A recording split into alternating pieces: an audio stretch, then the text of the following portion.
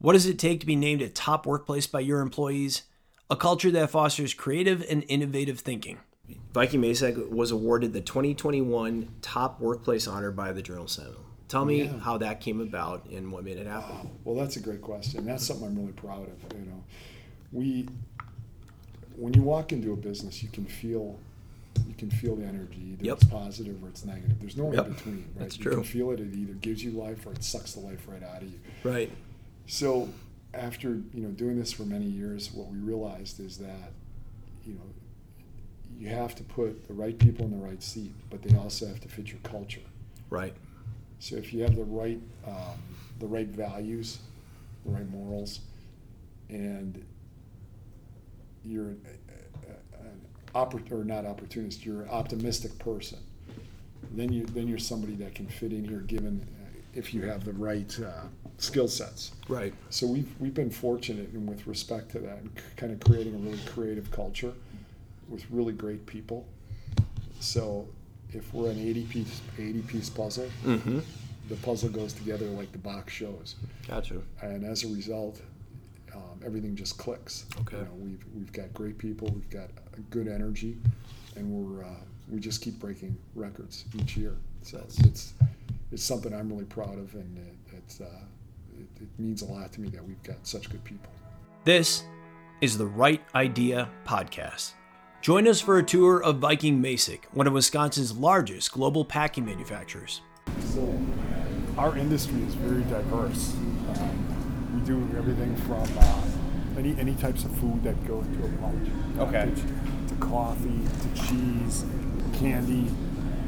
It's just a very broad base of products. So with that, the beauty of that is that it's really recession-proof. So people may change their eating habits, but they have to eat. Right. So even with COVID, that presented opportunities too for us, as we did a lot of COVID test kits. Okay. A lot of hand sanitizer, things like that. So it just continues to expand. And what companies want now from us is more broad-based, where we're doing everything with the integration, complete lines with robotics, things like that. So it just continues to get more and more complicated. So with that, then we bring in more and more engineers, more technical people. Founded as Leonhard Packaging Solutions back in 2002 by brothers Rick and Rob Leonhard, Viking Masek Global Packaging Technologies was created in 2010 with a worldwide presence. And you build the machines that actually do the automated pouches, is that correct? Yeah, so we complete lines set up. We don't do any packaging here, but all the lines get set up here. Okay. For checkout, for just to test to make sure that whatever we're putting in the field is working, production ready. So it looks like a fair amount of this looks like a pretty customized product. Yeah. It's not just make 4 models and ship them out the door. Right. Yeah, there's a lot of customization. Okay. Welcome to Season 3 of the Right Idea Podcast. I'm Kevin Nicholson, volunteer president and CEO of No Better Friend Corp. In this season, we're highlighting the creativity and the work ethic behind the businesses that make Wisconsin's economy go round. Today, we're talking to Rick Leonhard, president and co-owner of Viking Masek, a leader in the packaging machinery industry and located in Oostburg, Wisconsin. Join us as we dive into the creative force behind Viking Masek and the challenges that businesses face when the government throws up hurdles to success. This is the Right Idea Podcast. So here we are today with the Right Idea Podcast in Oostburg, and we are at Viking Masek with Rick Leonhard. Rick, thanks so much for having us. We really appreciate it. Thanks for having us out. Well, thanks for asking. It's a pleasure to be here. Thank you. Good deal. Well, so as we kick off this season of the Right Idea Podcast, we're talking to businesses all around the state of Wisconsin, and we're going to talk about just the formation of the business. We're going to talk about challenges that you're facing today, about what can be done to make an even better business environment going forward in our state and our country. But I'd love it if you could start by just kind of talking about the inspiration for starting the business and what brought you to this point, and we can go from there. Sure. Happy to do that. I've been in the packaging business for about 30 years. About 15 years ago, I realized that there was a lack of creativity in terms of what machinery was being offered and the direction that packaging was going. Okay. So about 15 years ago, we started Viking with a core group of people. It was with my brother, Rob, my brother-in-law, Scott, who's an engineer, and then a great friend of mine who had an accounting background and was a financial planner. So we needed those cornerstones to start the business. Know the market, design it, build it, and then keep track of the books. Those are pretty good. I was going to say. Yeah, exactly. Cover your bases. Exactly. Yeah, that's exactly it. But you'd work in the packaging industry before that? Yeah, I got into it actually by chance. Okay. I was living in Indiana, and my wife to be was living in Chicago. Okay. And we decided that we wanted to move back to Wisconsin, to the Sheboygan area, because that's where we both grew up. So I was hired by a company called Hayson, depending on where you're from, and they hired me in sales, and I stayed there until they moved to South Carolina. Okay. And I just stayed here and went out on my own. Gotcha. Cool. I know a lot of times there's little mini economic clusters, or is there one around packaging in the greater Sheboygan Oostburg type area, or no? Well, just coincidence. Yes. This is a very industrialized area, in terms of the amount of, if you look at this, a big area for food production. So with food production, you need packaging. Right. It just goes hand in hand. Right. But you also need machine shops.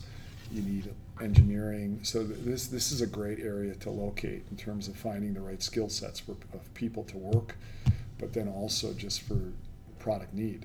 Right. What we do, it's just a great place to be. Yeah, no, that makes sense. You've got the food production, and then you've also got the engineering and the manufacturing base and everything that you want. Well, if you look right in our backyard, Master's Gallery. Yeah. They use our equipment to package cheese, so it's just a great. It works really well. It works really well. That's good. A lot of people talk about obviously the culling of American manufacturing over the past half century and how it's been hit hard, and certainly there's less pure jobs available in our state and across the country in manufacturing. But I have found, and I'm interested in how you think about this in your own industry, that the manufacturing that has come to this point and is still thriving, it's because it's specialized, it's hard to replicate. There's, to your point, there's expertise involved in the industry that have allowed it to continue to flourish in the United States. Is that how you see packaging, or tell me about that? Yeah, I think that's pretty accurate. But in addition, you never want to treat your product like a commodity. Like this cup, for example, it's a commodity, right? But I don't want to be in the commodity business. I want to be in a systems solutions business. Right. So we don't go out and just sell a packaging machine. We'll sell a whole line. Okay. And we'll integrate that line so that line talks to each other. So there's communication involved. There's intelligence in that line, so that when it goes in, it's not just multiple pieces of equipment in a room hoping that they can communicate. Right. Somebody has to be able to tie all those pieces of equipment together to provide a functional packaging solution. That's what we do. And that, as we just did the tour now, that brings me to some other questions I was going to ask you. So you are selling, your machines are very customized, from what I just saw, very tailored, and to your point, kind of seem to fit into a system that can be very much tailored to the need of the customer. Talk to us about that and how that works. Sure. Well, the first thing you have to identify is what the need is. What is the customer looking for? If the customer is just looking for a packaging machine to fill a slot, we can do that. That's not a problem. But if a customer is coming to us with a particular problem and identifies the amount of floor space that they have, what kind of output they're looking for, and what they're looking for, do they want it to go into a box? Do they want it to get palletized? What do they want? So once we identify that, then we can come up with a well-engineered solution and work with that customer to make sure it fits in that space that they have, and that the eventual execution matches the expectation that the customer has. Gotcha. And that gets to your point on designing solutions, and in the sense that a customer can literally say, we have an end product, we know we want it packaged, we know we want it either palletized or in a box or something like it. Right. Here's the space we have to work with. Like, what do we do from here? And then you can quote that out and say, here's our... That's exactly it. Right. So, and if you look now, too, the environment that's been created right now is that businesses are competing with the government. The government is incentivizing people to stay home and not work. Right. I want to talk more about that, but yes, right. Yeah. So with that, you're never going to beat government. Government can just keep printing money, which they are very good at right now. Yeah, unfortunately. Yeah, and they just keep printing more and incentivizing people to stay home. But what they don't really understand is what you're saying, which is you're going to price out labor and cause automation. Well, and you're already seeing it with inflation. Right. If you were to build a house right now, the cost of those materials, you can't even get a price on a day-to-day basis because those materials just keep going up and up. Absolutely. And up. So if you arbitrarily say, well, okay, we're going to make minimum wage $20 an hour, that's fine. You can do that, I guess. Just print more money and inflation just gets out of control. Right. So, and that's why you're seeing all these cryptocurrencies evolve. You're seeing the U.S. dollar will eventually take a hit because of this, because we're just printing the money. Right. But getting back to how it relates to what we do, it just opens up opportunities. Right. So it's been really good for our business because we've been able to stay ahead of that and get in with the right technologies that replace the people that are being incentivized to stay home. Well, I think it's a good lesson to speak about, so that I think the American public needs to be educated on this. Like, businesses are going to have to make cost-benefit analyses. They're going to have to make decisions. Right. Automation is one of those decisions. And, the next time somebody from the extreme left comes up and tells you that all they have to do is wave a wand and that suddenly you're going to get an hourly wage, the reality is, to your point, the government benefit's going to be swamped eventually by inflation. And meanwhile, you're seeing private sector jobs being dispersed in different ways because of the fact that labor's not available. Yeah. So it is a real issue, but to your point, you're filling a gap in the market. If people can't get people to show up to work, you need to find a way to solve that. Yeah, so just driving in here, we're surrounded by signs that want to hire. Right. And if you're competing for that, we're fortunate in that we don't really participate in that section. Okay. Our wages are much higher, and the people that we attract here, are skilled. It's skilled labor. Mm-hmm. Whether you're out on the floor working on machinery, or you're a traveling technician, where you're installing the equipment, or you're an engineer, either electrical or mechanical. So we exist in a different stratosphere than what our neighbors are competing for, which is good for us. And you do, as you took us on the tour, you talked about this. So you're doing sales. You're quoting out projects. You're doing engineering and design here. Talk about just kind of the full complement of what the production is here. Sure. So it really depends on the scope of the project. It can be as simple as I said before, filling a slot. If a customer just needs a packaging machine, we can do that. That's fine. Right. But where we really shine is when a customer has a clearly identified need, but has no idea how to get that project executed. Okay. So with the skill sets that we have here in engineering, we can identify that an approach that works. Right. Review that with the customer, and then eventually quote that project. Review it again. Make sure nothing's missing, and then once we take that order, then we'll set it all up here for a factory acceptance test. Set the machine up, set the line up, run the line, and then hopefully everything goes well, and then we install and train their people on how to run it. Gotcha. And you do the programming and all the software work as well? We do that all here. Yeah. Okay. Yeah. Gotcha. And did you say at one point Allen Bradley? You use Allen Bradley cards? That's the primary platform used in the United States. In Europe, they prefer Siemens. Yep. So we really operate with two different platforms. But 98% of what we do here is Allen Bradley. Okay. Gotcha. And for those, and we'll include like shots of the actual machinery in when we put out the podcast, but these are very tailored machines. I mean, it's very clear to me that like you're taking, to your point, like what the customer ultimately wants, and you're reverse engineering into the system that can do that. Yeah, and that's a good point, and I could actually share some videos with you. That'd be great. Because that'd be great. We have some professional videos that better explain the whole process, because it's much easier to watch a video than it is to. Look at packaging machines. But for example, some of the lines we've done, we did like Dots Pretzel, for example. Okay. Complete line for small bags of pretzels and then large bags of pretzels. We've done apple dippers for McDonald's. Okay. For the like the clear plastic bags that they come in. Bags of apples. Years back, we sold 30 lines to do high-speed bagging of apple slices for kids' meals. We do a wide variety of different coffees. It's just so diverse as far as what we're all capable of doing. But there's really nothing that we can't do if it goes into a bag. Right. Well, and that's it. And so as you walk into the lobby here, you see all the different bags and pouches that you work with. No, I shouldn't say all, but you see it like ranging from, it looked like Chick-fil-A to, right. I'm going to get the other brands wrong. I just remember Chick-fil-A because Darryl was very excited about that. But it really does. It looks like it's very, and it's everything from, I think you said one of the machines, it's like 250 bags a minute or something to that exactly. extent. So one of our customers is a co-packer, and what a co-packer does is they don't really bag anything. They don't really package anything under their own name, okay, their own label. What they do is they package for other people. So this particular co-packer packages for a large salad company out of California. Okay. So they'll bag little bags of bacon bits, little bags of cheese, croutons, any complement that you would add to a salad. So the croutons, which I can actually give you the video, we're running at 240 bags a minute on little small bags of croutons that go on top the salad.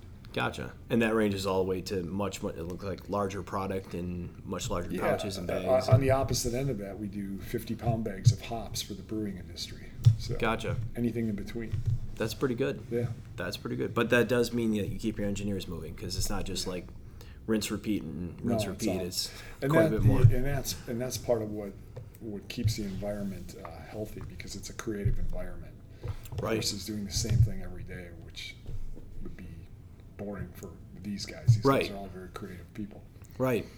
Yeah, no, I mean, there's all sorts of different looking cars in that, right, but the platform's pretty much the same. That's what really struck me as we walked around your shop, is that just the platforms look very different. Like these are very physically different shaped machines that are doing very different things and different solutions. If you look at just the variety of different machines, or stick pack machines, which do the small bags, which would have the either the sugar or the sugar,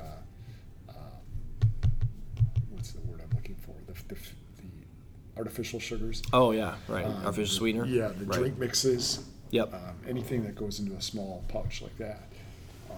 And then there's the larger machines which do the actual pouches. Okay. So that can be anywhere from a little pouch of croutons, as I mentioned, to the 50-pound bag of hops. Right. That's pretty amazing. And anything in between. Right. Now you've already talked a bit about the effects of COVID. Every business we're talking to now, we're talking about like the effect of COVID, just simply because it has been so significant. And it's obviously wide-ranging. We talked to restaurateurs who have seen their business like handicap over the past year. We've seen other businesses that have seen bizarre spikes in demand that they never really anticipated. Sure. And other, like we talked to a distillery, Central Standard Distillery, that saw their market reshaped in so many ways because they're not selling to B2B, but they are selling direct to home. Right. So, and you've already talked about the fact that you've got customers that are coming to you for automation because they can't get the labor they need. What are some of the other impacts you're seeing in terms of like how you've had to adapt or the effect on your industry? Well, that's a great question. So when COVID hit, as you mentioned, it pretty much killed the restaurant business. Restaurants, if you weren't well capitalized, you were gone. Yeah. So what happened was a lot of that business moved to home delivery. Right. Or Amazon type of thing. Amazon type, or the products just get shipped home. You have your home meal kits, like your Hello Fresh, things like that. Yeah. Where that all just kept going and expanding and blowing up. Then on top of that, we also did a lot in COVID-related products, whether that was hand sanitizer, whether that was a COVID test kits. We had one pharmaceutical company that ordered 8 machines from us for COVID test kits. Okay. And those are very expensive machines, and with a lot of engineering involved in them. But that was, again, as a result of COVID. Right. So there were opportunities that happened, and in what I found with COVID, it was either feast or famine. Either you were killing it or you were getting killed. Right. That's it. I mean, in the podcast this season has really kind of highlighted that, and we haven't urged anybody to share a specific conclusion. We just simply asked the question, what has the effect been? And just like you said, it is feast or famine, and it's so irregular. Some of this is the result of a public health issue, which was very real, and some is a result of just very poorly thought out policy solutions that literally wiped industries out and overnight transformed others. Yeah, it was it was again government at its best. For our listeners, you were smiling when you said that. Yeah. Well, and that's it. That's kind of getting to the next question I was going to ask. Is you think? I mean, it doesn't have to just be relative to COVID, but you look at the regulatory landscape that you have to deal with in your industry, or even that your customers do that you're aware of. How do you think about some of the challenges that you find to be particularly ridiculous that you're dealing with, or problematic, whatever the case might be, state, federal, whatever? Like, what are some of those challenges? Yeah, that's another good question. So, depending on where we're shipping, what states we're working with, there's a lot of absurdity involved with government. California is particularly crazy. Yeah, I would love to hear. What are they up to? Well, I think they're still shut down. Yeah. Each state, I think if you look at each state, there are certain states that are actually running very well. Florida, for example. Sure. DeSantis, he did a great job of just saying, you know what, we're going to get back to business and run this right. California, which has always been a bit crazy, has under Newsom in New York, they've managed to wreck what should be very prosperous states. Right. And so it's challenging dealing with all these different rules that each state has. Right. And we don't get affected by it too hard in terms of what we need to do to the machinery. Mm-hmm. It's usually safety related, which is fine, but each state has their own regulations, and we can work within those parameters. But for those businesses that operate in those states, right, your customers. Yeah. So, for example, a lot of our customers now have just moved to Reno, that were in California. Why deal with it? Just move. You don't have to deal with it. Right. Or Illinois, for example. Mm-hmm. Illinois is probably the worst run state. But you just look at their books, right? California's not far behind, but Illinois is under Pritzker is a joke. Right. So, and it always has been. Right. So the debt, yes, no. I mean, as people are making rational, individual residents are making rational decisions based on tax burdens, based on like future tax revenue burdens that these states are clearly going to face. But making the other case, which is employers are voting with their feet too, and you'd like to think when you see things like that happening, you'd see like an honest reporting of it with people asking questions, but there's not. Yeah, to your point. Yeah. Instead, everybody pretends. Well, everybody in that mainstream media loves to pretend things are just fine in California, but they're not. There's people leaving. They're going to lose congressional seats this time, but they're also losing jobs. And your customers that are going to Nevada. And they just move, and it's unfortunate for example, if you take Illinois, for example. Mm-hmm. You don't want to be the last man standing in Illinois. No, you got a big bill due. You got unfunded pensions, right? And why should states that have been responsible fund that? It's not right. No, agreed. And then that's, I think, going to be one of these huge issues coming forward when the states, and you saw a bit of this in COVID, right, in terms of the disbursements from the federal government. But one of the funny things about Illinois is not only do they owe a massive amount of money on their pensions, but they also have a constitutional guarantee that they will be paid. So in other words, in order to actually constitutional guarantee that the benefits cannot be reduced, meaning the public sector unions have forced that on the policymakers there to say, whatever you do, the only thing you can do is make them greater than what they are now. Yeah, right. Which means they have to basically have a constitutional amendment to get their books right side up. Yeah, and if you're a manufacturer or producer or anybody living in Illinois, you got to look at that and say that's not going to end well in one way, shape, or form. Exactly. So it can't. No, it can't over the long term. Right. So as you think about, I want to ask the question on that kind of like that shift that occurs over COVID and to your point, what happens with the restaurant industry, so your sales aren't going to, it's got to just kind of reformulate where the demand is. Is that fair to say? And all of a sudden so it just shifts. Okay. People still eat. Right. They maybe don't go to a restaurant. Right. They go to the grocery store and they bring food home. So the demand just shifts. So maybe instead of going out to dinner, you go to the restaurant and you buy big bags of snacks. Right. Or you buy the ingredients you need to prepare a meal at home. Or you go to a HelloFresh or something like that and you have it delivered. But people we're able to adjust, and you adjust to a changing environment. So as you see that, what I'm trying to understand is because your customer initially was not necessarily the restaurant, it is the suppliers to the restaurant. Exactly. Is that right? Yeah, okay. Exactly. And then as they are then shifting maybe to selling through Amazon, is it that same customer that is shifting, or is it a new customer base that suddenly pops up that like ships similar products to an Amazon type? Well, it could be a combination of both. Okay. So what if you use the Dots pretzel example? Dots pretzels didn't exist a couple years ago, 5 years ago. Now it's a huge pretzel brand, right? Right. But COVID actually provided opportunities for Dots pretzels in that people are sitting at home snacking. Yep. So what are they going to buy? They're going to buy pretzels. Right. Exactly. So that's it. Just moves. Shifts. Right. Exactly. Right. As you think about, we talked a bit about the labor market and the labor demand that you have here. So it sounds like through what's happening now with people literally being paid not to work and the problems that that's causing all across the state and country, you're not as affected by that just because of the tier at which you're hiring. Is that fair? The question I was going to ask is, when you look at our state's educational system, because No Better Friend does a lot of work around educational reform, we're big advocates of school choice, and not as the only solution, but as a big important one to get kids in functioning schools ASAP because they don't have time to lose. But as you look at whether we're talking K through 12 or we're talking about the university system, do you see the Wisconsin educational system turning out the kind of graduates that you're looking for in terms of filling your needs? Well, I guess the first thing, it depends on what major you're going for. Okay. And what I mean by that is if you're going for a major that's in demand, for example, let's say you pick electrical engineering. Mm-hmm. The state does well with that. But also your 2-year schools, your LTCs, right? They do a good job.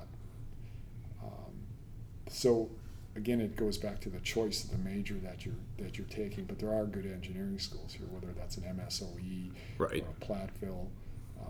There are good schools that you can go to for engineering degree where you're going to get picked up right away. But if you come out of school with a piece of paper and a degree that really doesn't make you that employable, well, now you just right. have a piece of paper. Right. Yeah, it's another thing that it requires much more critical thought, where we're encouraging students to take on massive amounts of debt to align to a career which may or may not actually be there when they graduate. And then now too, right, incentivizing people to just not work in the first place. The whole thing's kind of crazy. I agreed, and I think the schooling, on a larger point, your 4-year degrees could be so much more beneficial if you just allowed them to focus, almost like what a 2-year program does. Mm-hmm. There's so many classes that you have to take that really don't benefit you. Yes. So if you brings a lot of money in for the school. Yes, it does. Yes, it does. But it really does nothing for the student or his eventual employer to make that person more employable. It's kind of a useless credit. So let's say, for example, I want to go into engineering. Then why do I have to take a history class that isn't going to benefit me for that particular job? Right. So I think there's a lot of ways that you could consolidate a 4-year program into a 2-year program and still get out a really good, come out with a really good education and be very employable. It's funny. My team's probably laughing. I say this all the time, and it's something we've done some preliminary work on in No Better Friend. We believe 100% what you're saying, which is that K through 12 is one thing, and there's a reason to give a broad-based education to children who, frankly, don't, first, a quality broad-based education, right. But you're exposing them to different things that they may or may not have interest in, and they need that well-rounded background. Now the question is, as you go to higher education, where the bills start coming due in a big way, how do you make this more efficient? Because time is money, and the sooner you can get these kids through and on into employment, they can start the step of their career, start becoming productive. And then there are options whereby if you can condense these degrees, people can go back to school throughout their life, which is more and more the norm, that you decide, okay, it's time for me to take another semester because I need to pick up a skill set that I now know after working for 3 years I want. Exactly. And people can make very intelligent decisions. without just simply graduating at, more and more often. It's not 22, it's 24 or 25 with, $40,000 to $50,000 of debt, and not necessarily knowing if that degree you just got unlocks the next door. Exactly. Which it may not. It may not. Right. So, no, I think, it's interesting to hear you say that, and it's interesting. The engineering program is doing well, makes sense, because they are more or less what you're talking about. They're very targeted to, here's the skill set you need for electrical, here's the skill set you need for mechanical. Right. Now on to the next step. And by the way, we probably have a good relationship with employers in the market. Right. And, too often in liberal arts, and I say this as a liberal arts grad myself, that sequence isn't really there. Right. There's a lot of guesswork. Yeah, and there's a lot of things that are missing right now. I look at the writing skills. Kids coming out now. Kids can't write anymore in terms of putting a point down and backing it up. Right.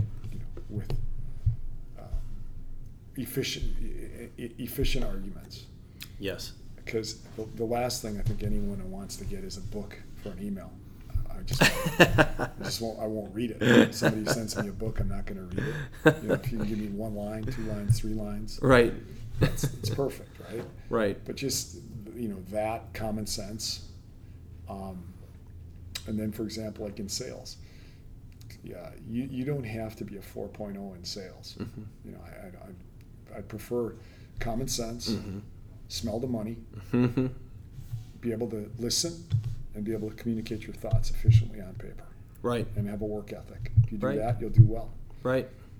So it's just and ideally relatable too. Yeah. Yeah. Exactly. Right. Exactly. Right. So.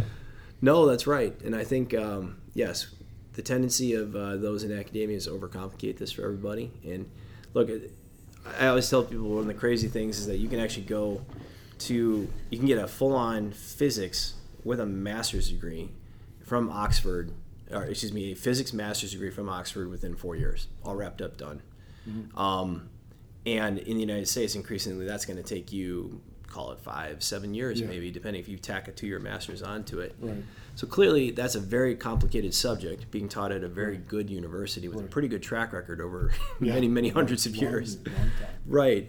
And so if it can be done, it can be done. But part of how they do it is just what you're talking about, which is they core it down to what are the core classes for that degree that you have chosen, and they make it super efficient, and then they get people through the degree faster, ultimately saving time and money. Yeah, and I think your high schools are starting to see that now too, because if you want to go into the trades, they're starting to recognize that earlier, so that at 15, 16 years of age, you can start focusing on that versus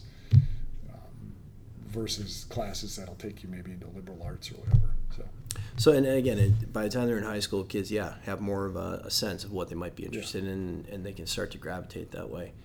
Well, I would certainly like to see more of that because it's critical, and I say that would be a heck of a lot better than just paying people not to work. Exactly. As a general rule, it's not sustainable. No, it's not. That's the question, right? And you've already alluded to one of the ways in which it's not sustainable because it's going to force businesses to make investments on, again, whether it's automation or whatever the case is. They're going to do it, and they're going to be kind of fixed into that path. And there's going to be a lot of people asking questions after the fact, like, how did this happen? Yeah. And I would point my finger squarely to the left and say, look, you push everybody down this path, and people didn't have choices. Because to your point, like, we can't get materials to build homes. People want to buy homes. Can't buy cars suddenly because the material bases are not there. The whole thing is insane. So to that point, and we talked about some of the regulatory challenges as such, not just in terms of regulation, but if you think of like something policymakers, politicians can do that would, in your mind, supercharge not just your industry but just the economy. What are some of the sensible things that you would like to see done? Well, I think that's where Trump had it right. Deregulate. And that's what the left hates that. Yes, they do. The left hates it. The left always the left thinks that all good comes from government. Anything that's good comes from government. Wasn't it Obama that said you didn't build that? Yeah, he did. Very adamantly. Right. You didn't build that. Yeah. So when you're dealing with that mentality, these are people that have no idea how capitalism works. If you listen to AOC, which is hard,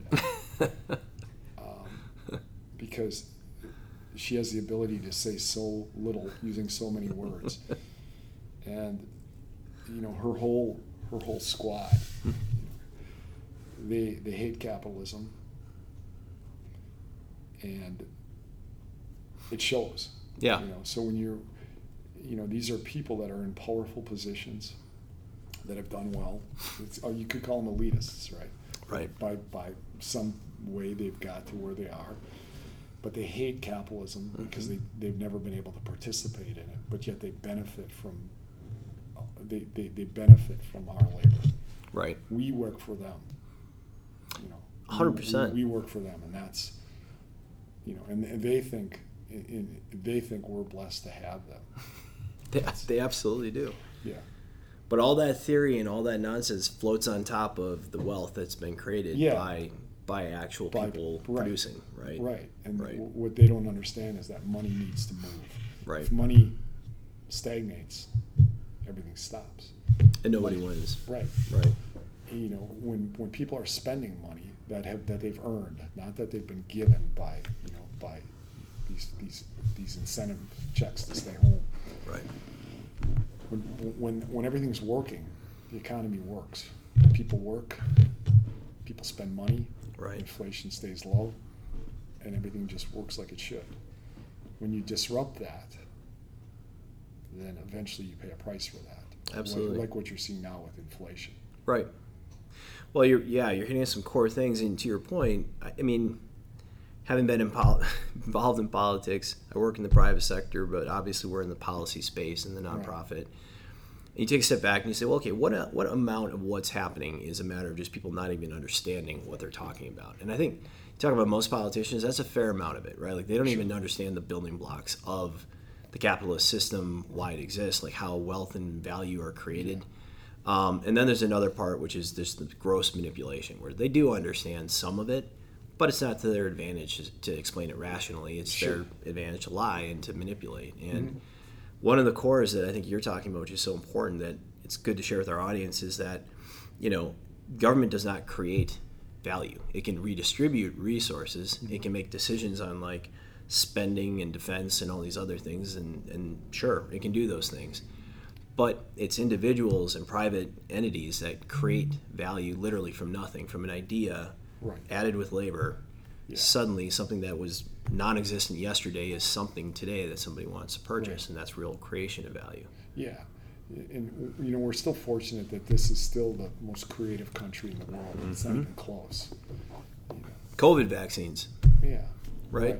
And how quick. In the left loves to look at socialism, communism. The left loves it. But there's never been a successful example of No, there hasn't. Never. And there won't be. Nope. If you look at Venezuela 35 years ago, it was thriving. Right. It was thriving. Right. It was a beautiful place. But then you even look at any of the cities that the left runs. Look at what Detroit. Detroit was at one time a beautiful city. Yes. You look at Chicago now. I used to love going to Chicago. I don't go to Chicago anymore. Why? Why should I go to Michigan Avenue and see it all looted out? Right. It's just it's not worth my time. It's respect and human dignity, right? That I think these literally are the things our country's founded on, and the idea that we value the life of an individual. We want to empower the individual. Now, if the individual chooses to make bad decisions and they don't choose to empower themselves, you can't force them to. Right. And some people will make bad choices. But the whole idea is partner those capabilities to go out and empower your life with good messages coming from all angles of society saying, you should go out and find what makes you happy and pursue it. That's a good thing. And it might be something very different for you than it is for me. Right. But if you go do it and put something into it, you can live a very successful life here depending on what you want your success ratio to be. And some people will opt to have more time, and that's okay. Some people will opt to have more money, and that's okay too. But this idea that you will literally create a culture that would tell people, don't go out and try to make your happiness come true. Sit back, we'll disperse to you enough that you can probably survive on it while we still have a currency that's worth anything before it completely devalues. Yeah. It's about as un-American as it gets. And I think it's funny because just over the past week I was reading a number of pieces that are coming from the left because they're aware of the criticisms that are starting to build up in the system. They're taking too long, but they're out there trying to proclaim as quickly as possible that no, there's no problem with just giving money away indefinitely. But there are big problems with that. Yeah, it's a huge problem. If you look at Europe, for example, Italians used to have the lira. Right. They used to have to show up with a shopping cart just to buy a shopping cart full of lira to buy bread. Right. So you look at Greece a number of years ago. They had that huge problem with their currency. So it is a real problem. Right. Well, and that's it. And like to your point, you've got customers that are making rational decisions to automate based on the fact that labor is not available. Mm-hmm. But at the same time, at some point, people have to be producing and be productive, or the whole thing falls apart. Right. And inflation's a part of that. So is social cohesion. So is just simply the fact that this whole thing's going to fall apart with the messages that are coming from the very top, from the White House, from Congress, from all. And so to that point on Biden, I mean, if you, and I'm sure you paid attention to him over the many years, and you really look at a guy like that who's done so little to produce things in his life of value, right? To get back to this thing we're talking about, creation of value. His whole life has been about trying to pick winners and losers, redistribute things to people that he thinks are worthy and not to those he doesn't. And you see that culminating right now in a guy who kind of came across as bland and not much there in his presidential election, but who now is catering to the very women of the left. And I read a good summation of it, which is that Joe's always been a party guy. Where his party is where he's at. Yeah. His party's socialist now, so he's a socialist, and that's just the way it is. Yeah. He's an opportunist. He'll blow in the wind. Right. And even when he had his faculties, he wasn't a bright guy. No one ever said he was the brightest guy in the room. So now, who's running the show? Is it Rice? Is it Kamal? Who knows? It's the people behind, yes, the staff and whatnot, and they have extreme views as to how a society should work, and it's not going well. And so yes, whatever sugar rush they think they've handed out to people through checks, the urge we have to people is like, look, we want you to be successful. It's a good message. No one's trying to deprive. People want to enable. And what we worry about is, for good reason, that what's being done right now is actually destroying the opportunities from quite literally automating the way out of jobs to quite get beyond that, not giving you the educational background you should have, to not pushing you to get out there and do the right things with your life, and all of it's bad. So what ends up is you have a societal breakdown. Right. If people don't have purpose, right, a lot of bad things come of that. Right. So you start incentivizing people to stay home, give them the money, and they just sit. Now it's generational. Right. So now their offspring are going to want to stay home and sit and just collect the checks because that's what they know. So, and it's just not going to last that long, for all the reasons that we're talking about. On a brighter note, I have a question about doing things the right way. Viking Masek was awarded the 2021 Top Workplace Honor by the Journal Sentinel. Tell me how that came about and what made it happen. Well, that's a great question. That's something I'm really proud of. When you walk into a business, you can feel the energy. Either it's positive or it's negative. There's no in between, right? That's true. You can feel it. It either gives you life or it sucks the life right out of you. Right. So after doing this for many years, what we realized is that you have to put the right people in the right seat, but they also have to fit your culture. Right. So if you have the right values, the right morals, and you're not opportunist, you're an optimistic person, then you're somebody that can fit in here, given if you have the right skill sets. Right. So we've been fortunate in with respect to that, and kind of creating a really creative culture with really great people. So if we're an 80-piece puzzle, the puzzle goes together like the box shows. Gotcha. And as a result, everything just clicks. Okay. We've got great people, we've got a good energy, and we just keep breaking records each year. So it's something I'm really proud of, and it means a lot to me that we've got such good people. Gotcha. Is it an award in part voted on by the employees, or how does it work? It's all done by the employees. Yeah, they fill out a questionnaire. We don't see it, so was just really meaningful. That's great. Well, then you're getting to the point. You said 80 people. As we walked around, you gave us a tour. We could see the expansion taking place. Talk about the growth in output, in people, and square footage that's happened over the last few years. Sure. So with the scope of the equipment increasing in terms of what customers are expecting or asking for, we just need space to lay that all out. It takes a lot of floor space. So as you can see, it's crowded out there. It's crowded everywhere. Yep. So with adding that floor space, we're going to be able to clean that up and open that up more. But it's also going to help us in terms of getting stuff out of here more efficiently and quicker. Okay. And then as far as office space, we're doubling the size of the offices over there so that we've got more privacy for people to work. Okay. Because right now we've had to consolidate offices. We're using conference rooms as office space. So okay. It's a little congested right now, but people good problem to have, but you want to grow, right? Yeah, and this is our third expansion, and we actually just bought some land across the street, and then we bought some more land going west. Okay. So I anticipate within a year or two we'll probably be adding on again. That's great. Yeah, that's great, and you have a lot. Well, you do have a lot of. You've got a large footprint in terms of land out here, so room to grow. And this town is great to work with. Oostburg is amazing to work with. We couldn't pick a better town to work with. That was actually relating to my next question, which is you look at the region. We're in Oostburg. You're near Sheboygan. What are some of the benefits you see to being up here? What are some of the things you'd love to see happen in the region? Well, yeah, being right off of 43 is perfect for us. It's great exposure, but also the city of Oostburg is very business friendly. Okay. Easy to work with. They don't put up arbitrary requirements that we need to make. They're just very logical. They're not looking to cause you to fail. They're not. No. They appreciate us being here, and we appreciate them for letting us be here. Right, which is great. And what you said is very simple, but boy, you wish that other places would listen. You mentioned Chicago, Detroit, certainly is true. Milwaukee, right? Yeah, right. Yeah.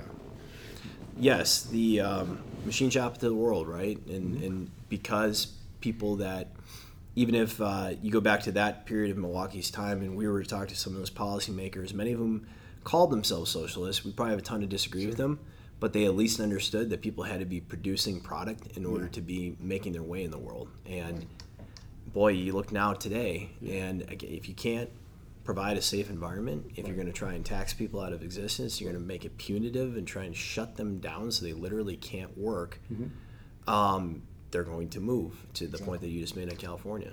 So or Illinois, California. Or Illinois, New right. York. Yeah. It's about setting in you're talking about a thing I try to share with people a lot, which is it's about creating a canvas. And this is you mentioned President Obama saying you didn't build that. Well, I also get a kick out of politicians talking about how many jobs they created, right? Like they don't. Isn't that funny? It is funny. Yeah, unless they came from business and owned well, business. then that's a different case. But, yeah, it's amazing, yeah. But they can create the canvas. Policymakers do have the opportunity to create a canvas on which others can build. Exactly. Right. Yeah, you can create the environment where jobs will flourish. Trump did that. Right, he did. Reagan did that. They did. And even to some degree, Clinton did. Clinton guy kind of understood that and stayed out of the way, and the economy flourished. But Obama, you look at Carter, Obama, Biden. They've given in to the worst impulses of the left. No idea how the private sector works. Right. No idea. Right. No, and it's so much the mentality of what you just talked about, Oostburg. Like, understand where to stay out of the way. Understand there's a benefit to you growing because that will create more tax revenue over time. Right. And also, too, very, very fortuitously will employ people in the area and give them opportunities to then build their life and feed back to the community. And exactly. It sounds so simple as we sit here say it, but if you're a power-hungry leftist politician, that's just not what you want. You want control. No, yeah, you want control. You want centralized control. Right. You want all power to reside in Washington. Very little in the states. Right.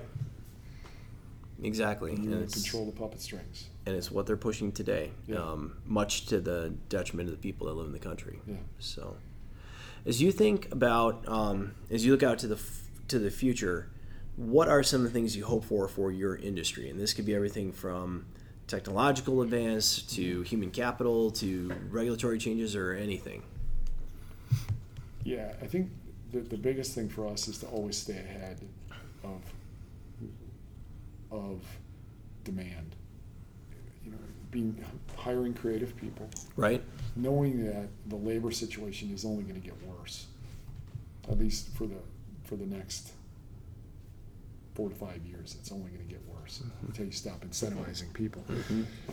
So knowing that, if we can continue to bring in those types of creative minds, and then either acquire or develop the technologies that keep us at the forefront. So right now we've done a good job of acquiring, but we're also, while acquiring, we're also simultaneously developing new R&D projects that'll replace people to be utilized on our equipment. Gotcha. So that's what I think. So actually the government has made it so transparent as to what they're doing that it's easy for us to go, this is where we're going to go. Right. And given what's happening. Yeah.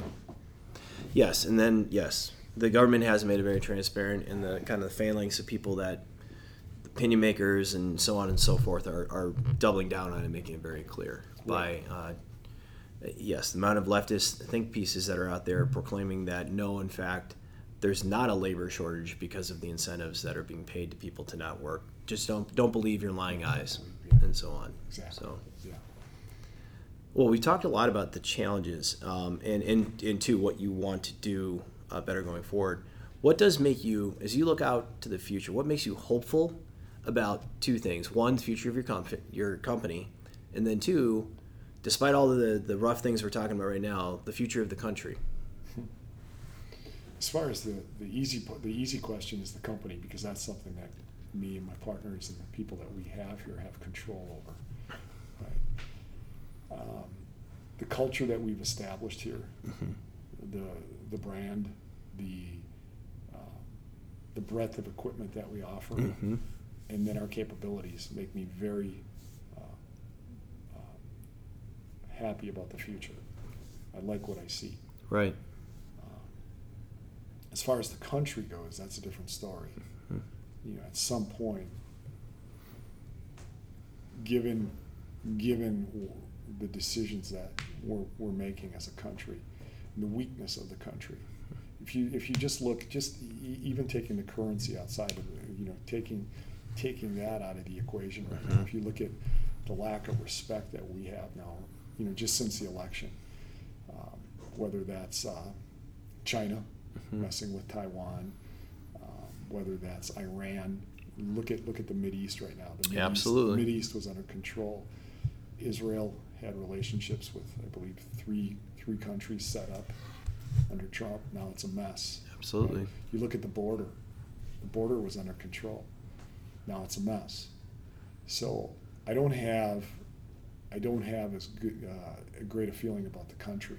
So I wouldn't be surprised that within the next 8 or 9 years, maybe by 2030, that it hits the fan on a number of fronts, especially with regard to inflation, stock market corrections, things like that, major. But again, that's just a feeling. Well, I'll tell you, as you talk about each of those incidents, well, at least a couple of them. So you talk about Iran and its backing of a combination of Hamas and Hezbollah and attacking on Israel. Right. The thing you want to call out to all these reporters who are so quick to take the side of the aggressor, in this case the Palestinians that launched the attack, is that, number one, the people that are most hurt by what's happening are the most disadvantaged in both those societies, right? And real lives are being lost by this. Right. And the fact is, to your point, and look, I fought in Iraq and Afghanistan, I'll tell you that the Trump administration, Trump did have Iran back at his heels. And that was a good thing, because when they have room to operate, do operate, and they killed American soldiers in Iraq and Afghanistan through placements of IEDs, and they have killed people throughout their region and their sphere of influence in an attempt to terrorize people into submission. Exactly. And it's not just Israel. The reason that those accords were signed in the waning days of the Trump administration was because a number of Arab states realized the threat posed by Iran. Exactly. Yeah, you're right. And the craziness was to watch the press blackout on the good news of the David Accords, and to see how far they were willing to go to cover up really two things, right? Like monumental progress and like historical progress in terms of civilization. Right.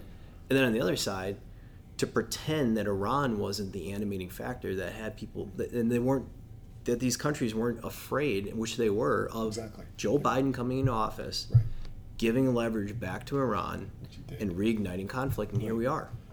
It's crazy. You're right, exactly.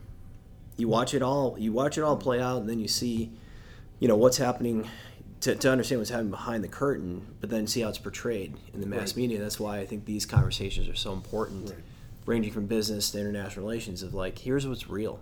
Yeah. We can all pretend it's not, but it's real, and real people are harmed by it today. Right. China too, whether it's the destruction of intellectual property and capital through, literally theft at an industrialized scale, or suppression of human rights. Like, that's real. And clearly they will take every advantage they can. Yeah, there's no value for human life in China. Right. Zero. Right. And that's one of the things we try to message on, why we as conservatives, we believe in the value of the lives of Chinese citizens. We want them to be successful. We want them to do it as free people. Right. And the sooner they get there, the better actually for humanity, because we're less likely to be dealing with the people that run their country right now. And that's good for everybody. It is. Exactly. Well, we can ship an episode of this podcast to Joe Biden and see if he'll listen to it.